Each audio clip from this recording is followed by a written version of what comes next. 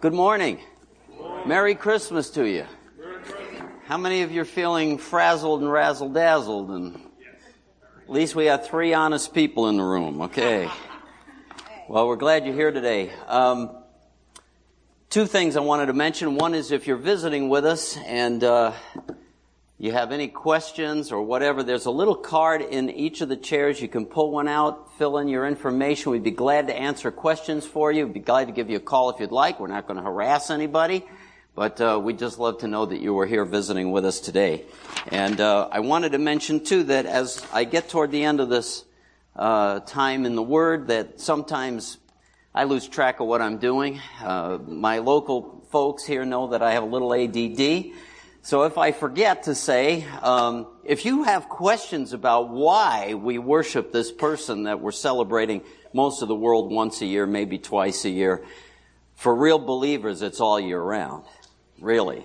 You know, the Christ of Bethlehem is the Christ of Calvary. We celebrate all that reality all year round. Every Sunday, that same Jesus, and every day of the week is Lord in my life. If you want answers to some of that, I'd be glad to speak with you after service. I'll be hanging out. And also, if you're curious and want to maybe do some thinking on your own, I have a gift that I'd be happy to give you if you're searching. The Case for Christmas by Lee Strobel, worth looking through, and it'd be yours for the taking, all right? All you have to do is ask. So, you guys ready? 2 things. Derek ruined everything for me last week. One of our pastors' names is Derek. If you weren't here, you wouldn't know, but he's sitting right here. And, of course, he preaches with a British accent because he's British. So that always sounds more spiritual than me.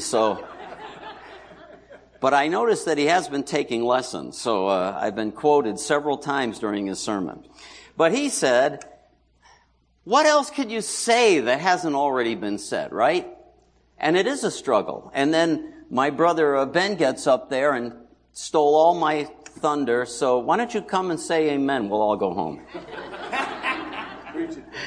Just teasing. Although it was an appropriate thought. So I thought today, if we could, let's have just a little fun together. I think it's Christmas. It's appropriate that we have a little fun. Everybody okay with that? And I thought about Christmas questions. I wanted to, I almost made it, do you know what I know? You know the song, do you know what I know? But I thought, doesn't that sound cocky? You know, do you know what I know? You know, that's what it sounds like. Now, the song doesn't sound that way, but if I made that my title, it might be misread, you know, because anyway, some people want to misread it. But anyhow, Christmas questions. Let's enter into a little intellectual territory, if we might. 3 categories of questions. I'm going to take us through. This is a pass-fail test today. Okay, and if you fail, stay after school, something like that, right? No, you can't. There's no passing and failing. This is just for the fun of it to learn. You can go online. Don't trust everything you find online, by the way. Even Christmas questions I found online on Icebreaker Ideas, and it was like, some of this is wrong. And then there was a fine lady writer, Carol Avery, who I stole some of her questions to, and even there I had to tweak a couple of them because they weren't accurate.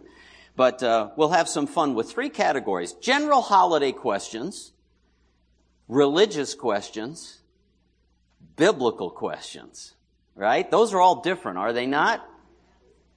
General holiday questions, that can be anything. I can get away with anything, almost, and asking those. Religious questions. This is a very religious season, right? And biblical questions. So let's begin, shall we? Holiday questions. Here we go. Thumbs up. There it is. No music, please. This is not Jeopardy. You guys miss out on what happens up front. You people sitting in the back, you're missing half the service. Which country was the first to use the tradition of Christmas trees? Are you sure? Now you're not sure, huh? I love that. It is Germany. You win. Santa Claus is known by different names in different countries. Pick out the impostor. Oh, listen. Klaus Christen. The answer is Klaus Christen. Père Noël. Where's that? France. Thank you. That's French. In fact, that was some of the question. Just said, well, what's his name in France? Père Noël. Father Christmas. Right? Klaus Christen isn't even a name. Just sounds cool. If you try to look it up, you might find Klaus Kirsten. And there's multiples of those, including a scientist and a few other people. But anyway, that's the fraud, okay? That's the impostore. Which country's Christmas tradition has a witch dropping... A witch! She's a witch! Anyway, a witch dropping gifts down the chimney. How did you know that? You're amazing. I didn't even know that. I learned that just because I was preparing for a sermon. I had to learn something. Hate when that happens. Anyway... I have 4 years of history. Oh, that's how you cheated. All right. Which is the most popular Christmas tree topper? Minions Take the Field. No. I made that one up. I added that. That's what I would have thought. I was wrong. It's the angel. The angel is the most popular. Oh, everybody applaud for angels. We'll get to angels, and if you got to wait for the biblical questions, here we go. Let's do some, this is a great one. 2 of Santa's reindeer are named after a weather phenomenon. Name them both. Comet? That's astronomy. We're fight. Who said, where's that? What, are you German? Are you German? Donner and Blitzen. Thunder and lightning. Ooh, see, aren't you glad they came today? Let me close in prayer. No, listen, I thought about this on the quiz. This provoked a great humorous joke. Pick your favorite worst preacher, somebody you don't like as a preacher. Not me. You can't count me today. All right, go ahead. Anyway, there's a little joke. It reminds me of this one. It says, name them both, and you got to pull it up there's no multiple choice. You got to pull it up. So, Billy Graham passes away, goes into the presence of St. Peter at the gates and says, how do I get in? He says, oh, you've done a really good job. Now, by the way, this is not the gospel. You all with me? This is a joke. You don't get in because you can answer. There's only one question you have to answer to get into the gates of heaven. Everybody with me on that? What have you personally done with Jesus? Is he your Savior?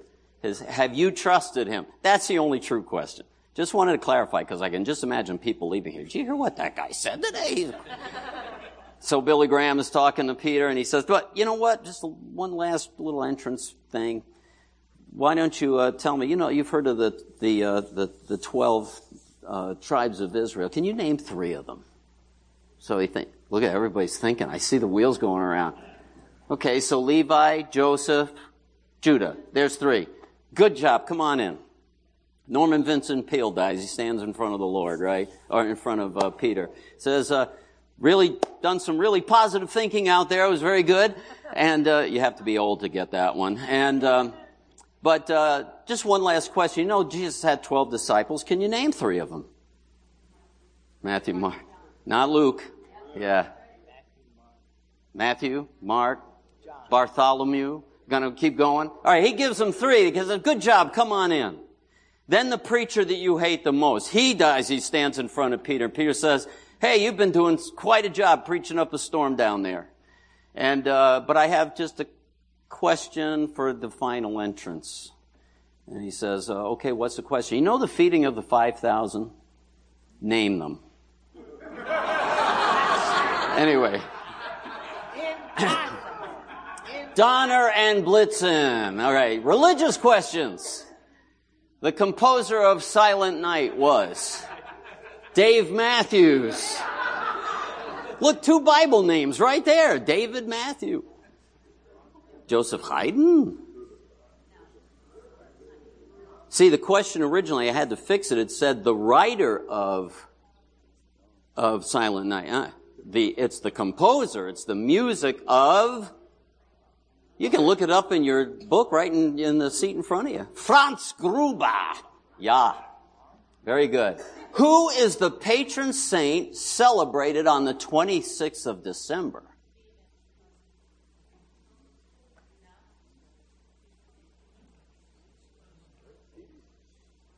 How'd you get so smart? Sitting next to you guys, huh? Oh.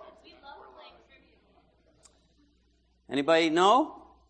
She's right. It's Saint Stephen, named after the first martyr in the New Testament, if you think that he's the first martyr, which he is. I heard a great conservative Baptist preacher say the first martyrs of the Christian church were the infants that were slaughtered by Herod. Never thought of it that way, did we? But pretty interesting. First attempt to stamp out the gospel, trying to get Jesus dead prematurely. Herod. Anyway, the patron saint is Stephen, one of the first deacons, preaching the gospel, being stoned to death, forgiving his enemies as he's dying. Named my son after that very Stephen. And so that is, and by the way, if you like Christmas music, you might have figured it out even if you didn't know. Good King Wenceslas first looked out on the... While the snow lay round about and presents were under the tree. No, that isn't it. So, that's the patron saint. And the church celebrates his feast during that time. Saint Nicholas is how many years old? Ooh. Saint Nicholas. You mean there's a real person? Yeah, we're going to get there.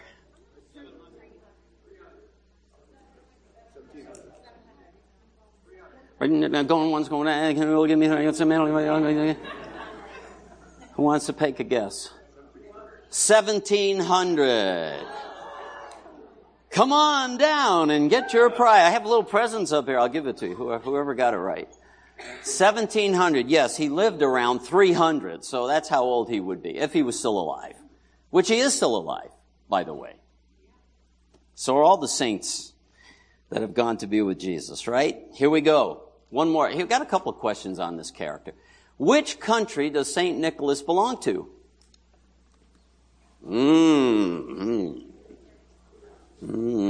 Who's cheating? Were you cheating? Were you looking? Oh, you're not looking. Good. Did everybody hear what she said? No. Good. Which country? Turkey. All the early church, remember, Paul planted in what is called, if you say it my old way in New York City, Asia Minor, which is really Asia Minor. That's Turkey. That's where he was from. Okay, so he's Greek. All right, that back then. Here we go. Turkey. Greek national influence, Greek and Roman. The Christmas story is found in what chapter? Now I'm shifting into biblical. I put this out of order. Where is the Christmas story found? We're going to read today Luke 2, so that was a giveaway just by looking at the bulletin. John 3. Which one? Anybody? You say, you're sure? You're right. It's Matthew 2. If I put John 1 up there, you could have argued and won. Right? Because John, in the beginning was the Word became flesh. That is a Christmas text, right? Biblical questions. After leaving Bethlehem, the Holy Family went to which country? Too easy. Shouldn't have given that to you. All right. Egypt. The wise men brought all but which gift? Are you sure about that?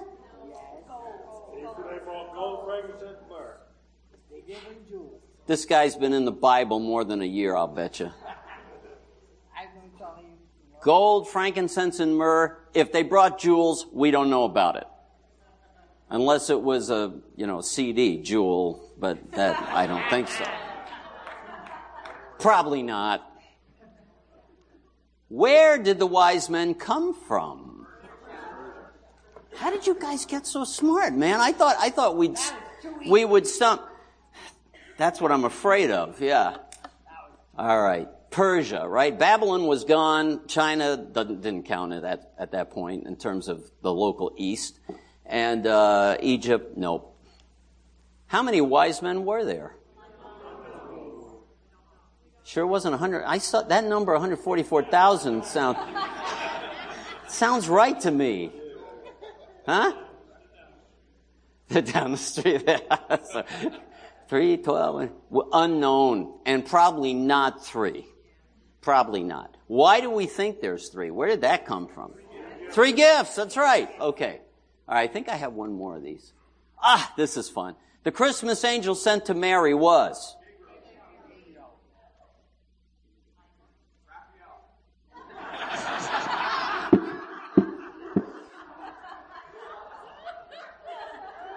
He's a ninja turtle. He's not a...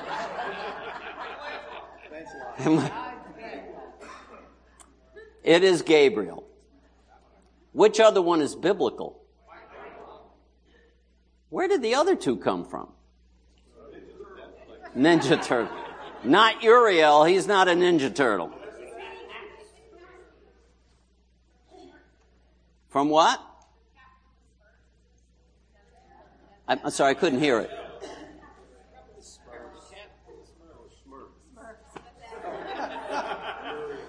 I'm sure that's where it came from, yes. No, they are actually apocryphal angels described in the off books that evangelical orthodoxy doesn't affirm as part of the Bible, but that's where those names come from. So they are probably strong Jewish tradition of those angels, right? The other 2 are biblical angels. Michael, the prince of the Israelites, their overseer. You read about him in Daniel, I believe. And then Gabriel comes on the scene, right? Archangels, angels that stand in the presence of God. All right. Well, enough of that. I can't do that all morning. Was that fun? Okay, off you go. No, I'm kidding. Let's pray together. Lord Jesus, help us to appreciate the glorious gospel that we celebrate. This day, yeah, our culture has made it special. Church tradition has made it special. But Lord, your gospel is special constantly.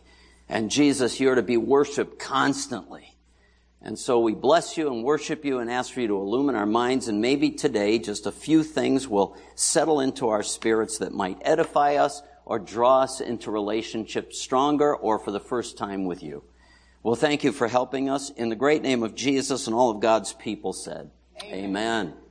So we have all these traditions, and they're nice and fun, but really, what is really closer to the truth is what we want to talk about just briefly, because as Derek mentioned last week, how do you restate it? It's hard to come up with something. From a preacher's standpoint, I'm just telling you, Brother Ben was expressing how this season is ragged edge for him, you know, and he's not the only one. I'll be talking about that in just a minute. I think Christmas can be really rotten for some of us, right? Because of the season, the pressure of the season, but it's not because of the meaning behind it, which is still a good thing. So some of the great theologians in the comic strips are in Peanuts. Anybody know Peanuts? And actually, Schultz was a believer, a Lutheran background, if you didn't know that. And Linus is kind of the amateur theologian in Peanuts. So Lucy and Linus go to see Santa. So it says Santa here today, and Lucy and her brother are leaving from seeing Santa. And she says, well, did you tell Santa Claus what you want for Christmas? Sure, he said. I also wished him a very happy Hanukkah. We didn't have much time, but we discussed Judas Maccabeus and the cleansing of the temple. For those of you who don't know, that's the true story of Hanukkah and the miraculous continuously burning oil for 8 days that shouldn't have lasted, you know, when they took back the temple from the enemy, Antiochus Epiphanes' men. Anyway, we discussed Judas Maccabeus and the cleansing of the temple. And then as they're walking home, Linus says, it's not often that you find a Santa Claus who's interested in religion. There's a statement, right? It's not often that you find a Santa Claus that's interested in religion, unless it's the true Santa Claus. I want to go back to St. Nick for just a minute. St. Nicholas, right? Years ago, I found this article. It might have been Christian History magazine. I don't know. It's so old now. I don't even remember, but it gave a little description. It was a story. I'm going to read the opening story about St. Nick. It was written by Metaphrastes. Everybody knows him, right? He wrote this about 912, so it was embellished a little bit. His name was Simeon Metaphrastes, and what it means is the compiler. And he was like the predecessor to Fox's Book of Martyrs. Ever heard of Fox's Books of Martyrs? Telling the stories of the saints. So Simeon Metaphrastes is a compiler of all the stories of the early saints. And so St. Nicholas is one of them. And here's how the story begins. Father, wake up! There's a man climbing the lattice outside our window. The weary father shook off sleep. He stumbled half awake to his daughter's bedroom and peeked out the window. Someone was stealthily climbing down the lattice. I mean, that would get your attention even in the very calm town of Montgomery where I live. You know, who's on the lattice? If they were on our lattice, they'd be dead. Anyway, now what? As if I didn't have enough troubles already, said the father, I'll fix this rascal. He picked up a hefty length of firewood from beside the hearth and crept outside. Troubled father had spent the restless night. When he lay down, his mind kept skipping from problem to problem. 3 marriageable daughters and no dowry to offer for even one prospective groom. Now, by the way, back those days, this was bad news. Listen to how bad. Poverty had sapped his resources, and he decided to sell the girls to a local house of prostitution. That appeared to be the only way out. But he was dissatisfied with his decision, and sleep eluded him. And now this. As he opened the door, he heard a thud. The intruder had thrown something into the girl's room and was now scurrying down the lattice. The angry father pursued the intruder. Soon they both collapsed, panting against a rock wall. The father, too exhausted to lift his club, saw that the intruder was only a breathless adolescent boy. The eldest daughter came running up. Look, father, she exclaimed, look what he threw in our window. She held out a leather bag stuffed with gold coins. What is the meaning of this? Demanded the father. His captive explained that he was a Christian whose parents had died recently, leaving him an inheritance. Very wealthy parents, as a matter of fact.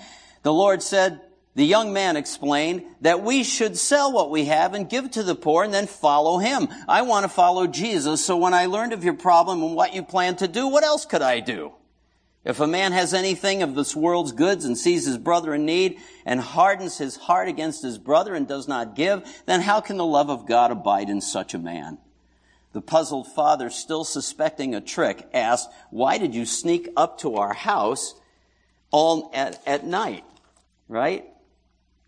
What are you really up to? What's your name? My name is Nicholas. I came secretly because Jesus commanded that when you give to the poor, you shouldn't let your left hand know what your right hand does. Keep your giving secret. Keep the money, sir, but I beg one favor in return. Don't let anyone know about this. Keep it a secret. He promised, and for years he never told the story. But it eventually got out. And Metaphrastes writes this story in about 912, so I'm sure it's embellished just a bit. But there's the root. You can imagine. Instead of climbing up a lattice, now it's chimneys or witches. But anyway, something like that. Nicholas was born in the 3rd century in Patras, a city in Asia Minor. Wealthy parents, devout Christians. When they died, he used his inheritance to help the poor, entered the monastery of Holy Sion near the city of Myra to get an education. Later became a bishop in the church. And also was part of the Council of Nicaea to defend the gospel against the Arian heresy, which today we know as our friends down the street, as you were saying earlier, right? The denial that Jesus is actually God and man together.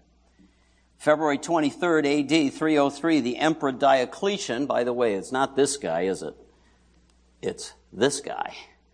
That's one of the early church icons, which launched one of the most systematic and prolonged persecutions the Christian church had ever endured. There was persecution earlier, the days of Nero.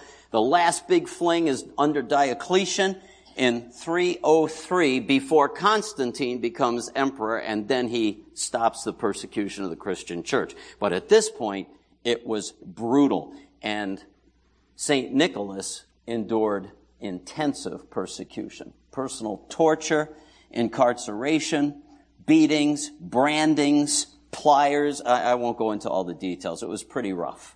And he stood by his master Jesus, who saved him, and later was defending the faith at the Council of Nicaea. Nicholas spent the rest of his life after he finished being a bishop, caring for the sick, founding orphanages, protecting the poor from exploitation, and defending the legal rights of Jews. Isn't that interesting? From which Christianity is birthed. And yet, many, many professing Christians over the years have had that upside down for sure. And because of resistance to the gospel, and not without reason, they have allowed persecution against their Jewish friends.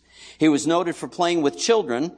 This guy, I like this guy already just for this. Not only did he give money to those people, which is an awesome story, and I think that was just the beginning of the legend, if you will, but listen to this. He was noted for playing with children and scandalized his more dignified contemporaries by letting street urchins wear his bishop's hat.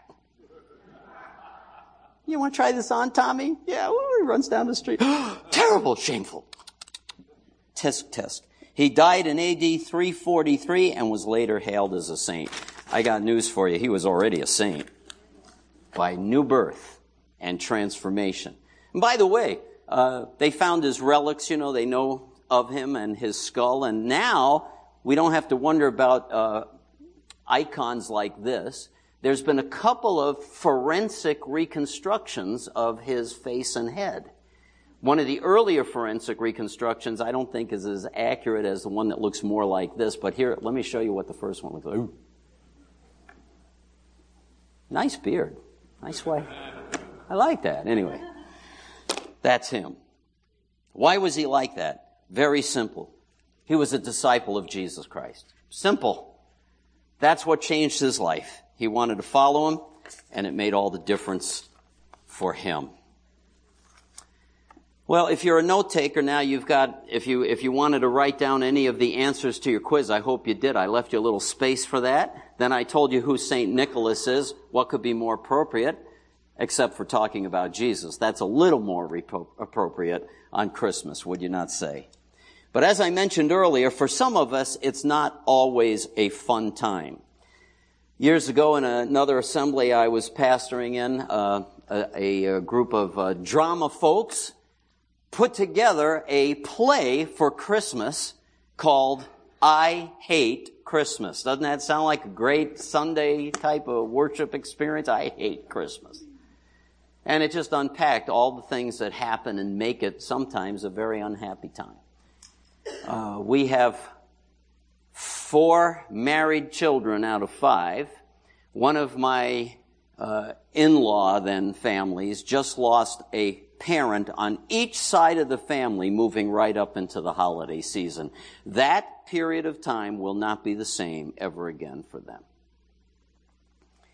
My daughter and my wife were talking around the table last night, and there's a brother named Pastor Scott. He's connected to our family indirectly, having had some discipleship influence on my son-in-law. And he did a little blog and said, what are the things you dislike the most about Christmas? And the answers started flowing in. And they were sitting at our table getting choked up because one of the biggest feelings is loneliness and being isolated, especially after the loss of those that we love, right? It's not always a fun time. And I have more of that kind of thing that certain dates just come up. My wife is like a steel trap when it comes to all the dates, and she has all the records. This is what happened then. This is what happened then. I'll give you a hint. The way she does that is in her devotional, Oswald Chambers. she writes in the margin all the events that are going on at that time in our life. And then we look back and go, holy mackerel.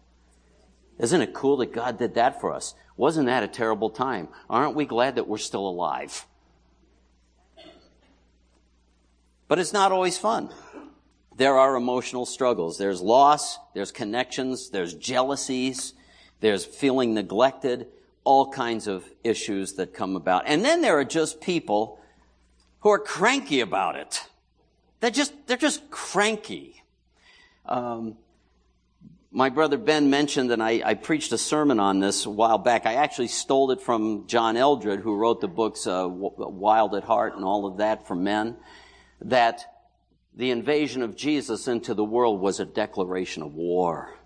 So it shouldn't be surprising that it agitates the troops, if you will. The troops against God and inspirational for those who are for God. But there is a dimension of it that exposes crankiness. And then when mankind becomes self-serving and full of commercialism and what have you, just gives more ammunition to those kind of people.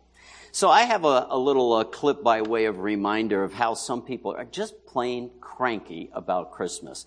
I always repent of being like this guy. Make sure it's tuned up loud. Thanks.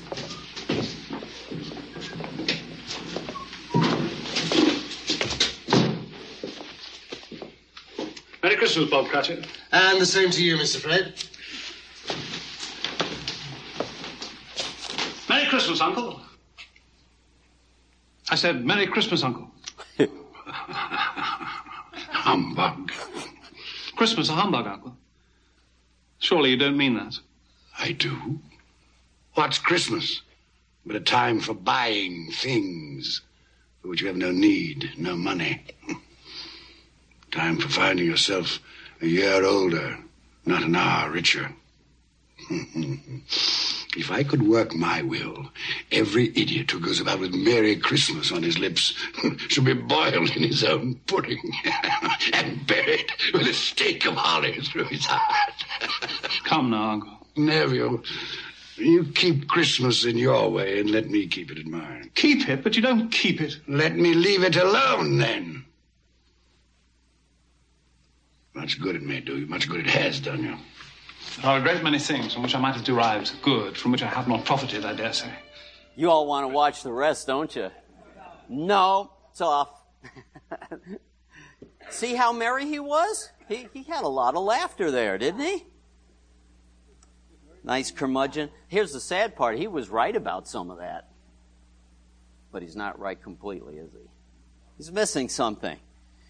The other day I was out interacting with somebody. I don't even want to say the context lest anybody ever figure anything out, but I just had an interchange with a stranger and we were having a pleasant conversation and I decided, well, I'm going to take the risk. I just want to wish you a Merry Christmas. Oh, I never knew that was such a dangerous thing. And I made the further mistake of saying, I just want to share that Jesus is the reason for the season. Bam! We were off on political agenda. They want to tie Jesus into nuking Iran. I know, blah, blah, blah, blah. It wasn't quite that bad, but it was close. And it went on and on and on and on until I finally had to go, well, I gotta go. But I did get a picture of him on his way to his neighbor's house. There he is. And anyway, that's just a joke, but it was a true story. I was like, whoa, who would have thought that just wishing you the blessing of God would create such a reaction? Because it's not fun for everybody. Whether it's commercialism, grief, chaos, pressure, whatever it is, if we do anything else, if we do nothing else today, just take a couple of minutes to look at the non-reducible crux, the real meaning of why we celebrate it. I hope for us as Christians. Yeah, you can have all the other fun, but I said to Ben this morning, all of this stuff could go away. All of it. Take all of that stuff. Take those banners down, get the trees out. All of that could go away. It would make no difference to the real meaning of Christmas. It's all additional stuff. Allow us to state the forgotten obvious. In fact, I'm going to let that great theologian, Linus, state the forgotten, obvious. I guess I really don't know what Christmas is all about. Isn't there anyone who knows what Christmas is all about? Sure, Charlie Brown. I can tell you what Christmas is all about.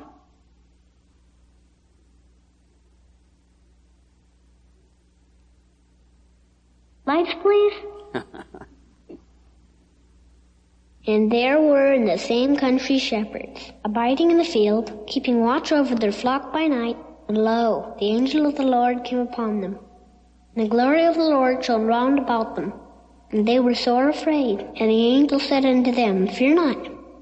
For behold, I bring you tidings of great joy, which shall be to all people. For unto you is born this day in the city of David a Savior, which is Christ the Lord.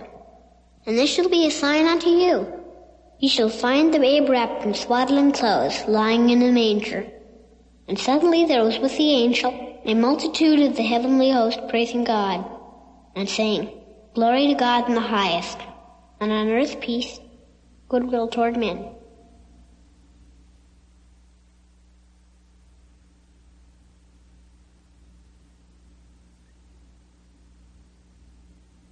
That's what Christmas is all about, Charlie Brown.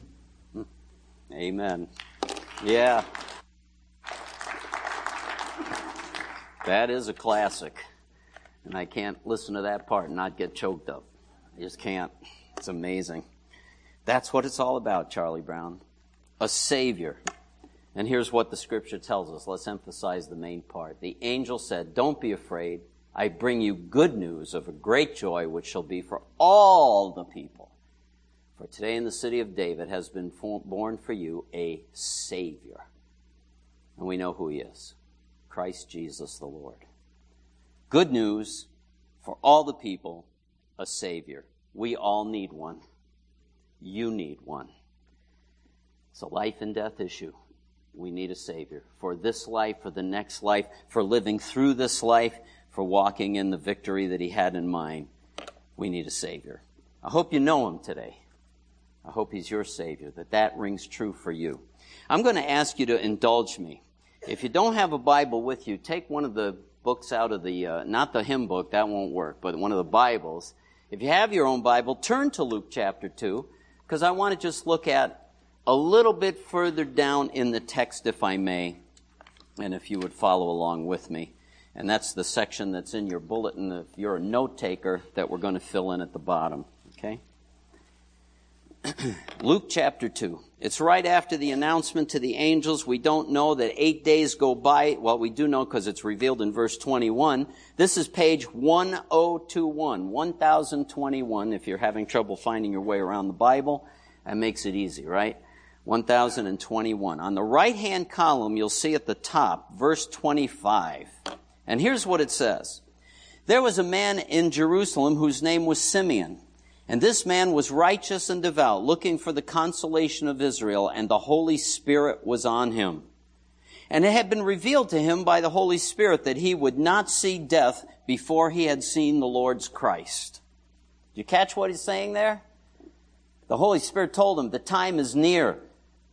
Did you catch in some of the songs that we sang, the hopes and fears of all the years, the longings of all the nations, of all the world? Do you realize we don't always get what that's saying? Man is longing for peace everywhere, in the heart, in the community, whatever it might happen to be, and ultimately peace with God. What we do is we get it upside down. If we can get peace in my family and in the community, that'll solve it. You got to start with God, and then it works its way out. This is what we're all longing for ever since mankind broke it up. And we've been in a busted world ever since. So he had been told, the answer's coming and you're going to see it in your lifetime. And so he knew that was going to happen. And he came in the Spirit into the temple, verse 27. And when the parents brought in the child Jesus to carry out for him the custom of the law, little offering, circumcision for a Jewish boy, all of that, the 8th day, yep. Medically sound timing, by the way. God does nothing by accident. It says, to carry out for him the custom of the law, he took him into his arms and blessed God and said, Now, Lord, You are releasing your servant, your bondservant, to depart in peace, according to your word. For my eyes have seen your salvation, which you have prepared in the presence of all peoples, a light of revelation to the Gentiles, and the glory of your people Israel. And his father and mother were amazed at the things which were being said about him. And get this last two lines, 34 and 35. Simeon blessed them and said to Mary his mother, Behold, this child is appointed for the fall and rise of many in Israel, and for a sign to be opposed. It's an act of war. There's going to be opposition. There's going to be things about Christmas we're not going to like. Hello? And a sword will even pierce your own soul, Mary, to the end that the thoughts from many hearts may be revealed. Jesus is the divider of mankind. There's no in-betweens. You're either for me or you're against me. Well, how do you know? Well, come and find out if you don't know. You're either for me or against me.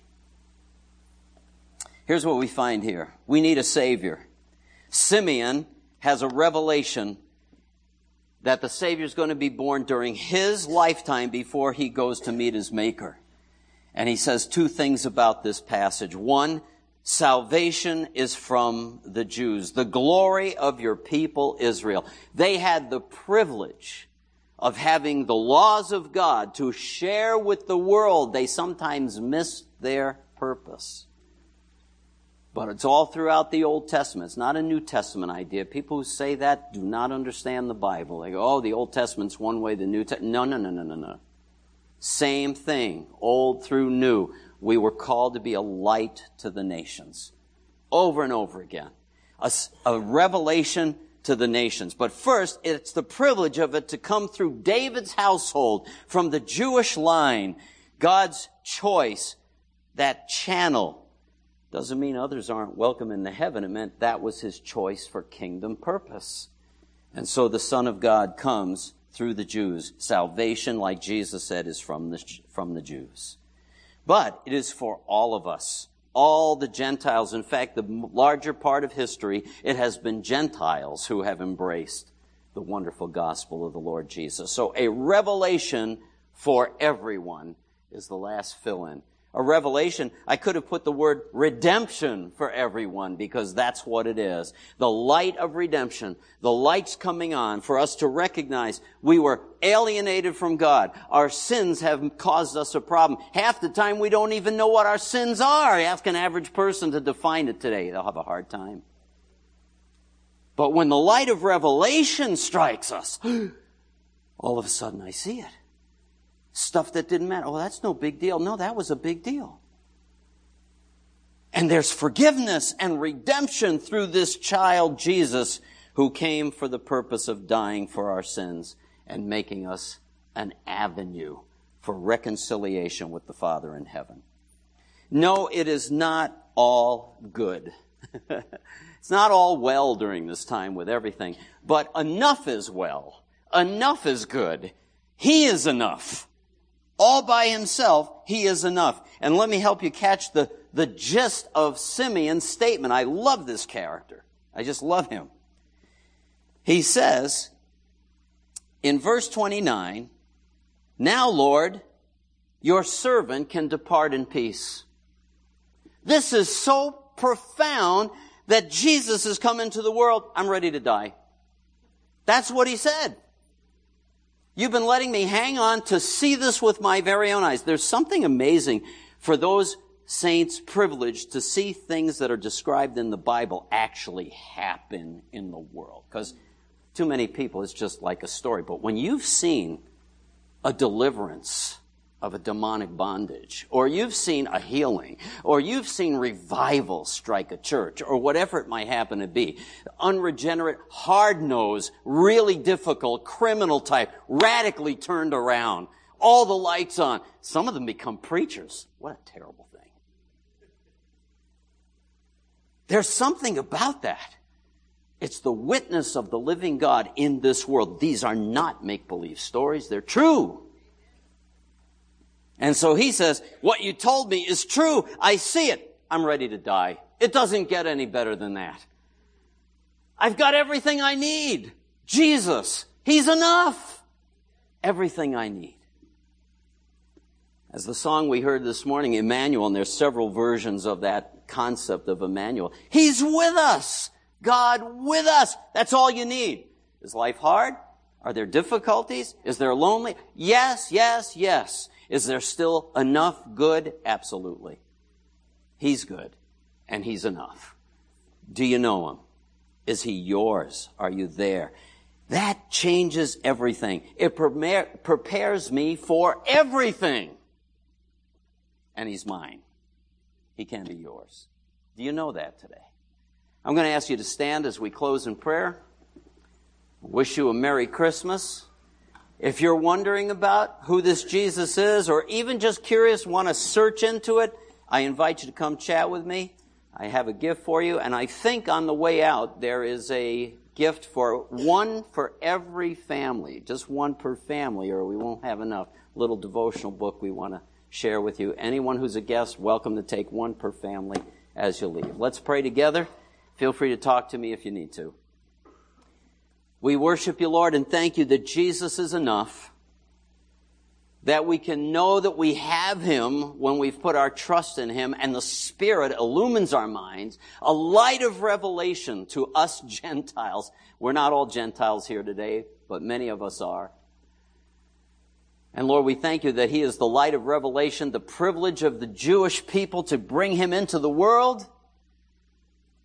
We serve a living Savior, the Messiah, the King of Israel, and He is a light of revelation. And we thank you that when He enters into our life, we see that reality. And we realize what it is we need to repent of and how to follow Him. Thank you for your word. Thank you that you don't leave us in the dark.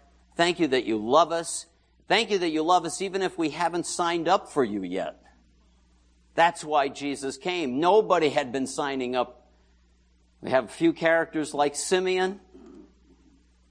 But Lord, your people and those who were not yet your people needed to come to know this glorious Savior, who, by the way, His kingdom has swept the four corners of the globe. People bow their knee to Jesus this day all around the world because He is the true and living Savior. We're thankful today. Put your favor on your people, Lord. Keep us safe, we ask, in our revelings. Remind us once in a while, you're the reason. We're grateful. He's enough. He's enough. In Jesus' name we pray. Amen. Amen. God bless you. Have a great Christmas. If you're free tonight, come back for our candlelight. It won't be 2 hours.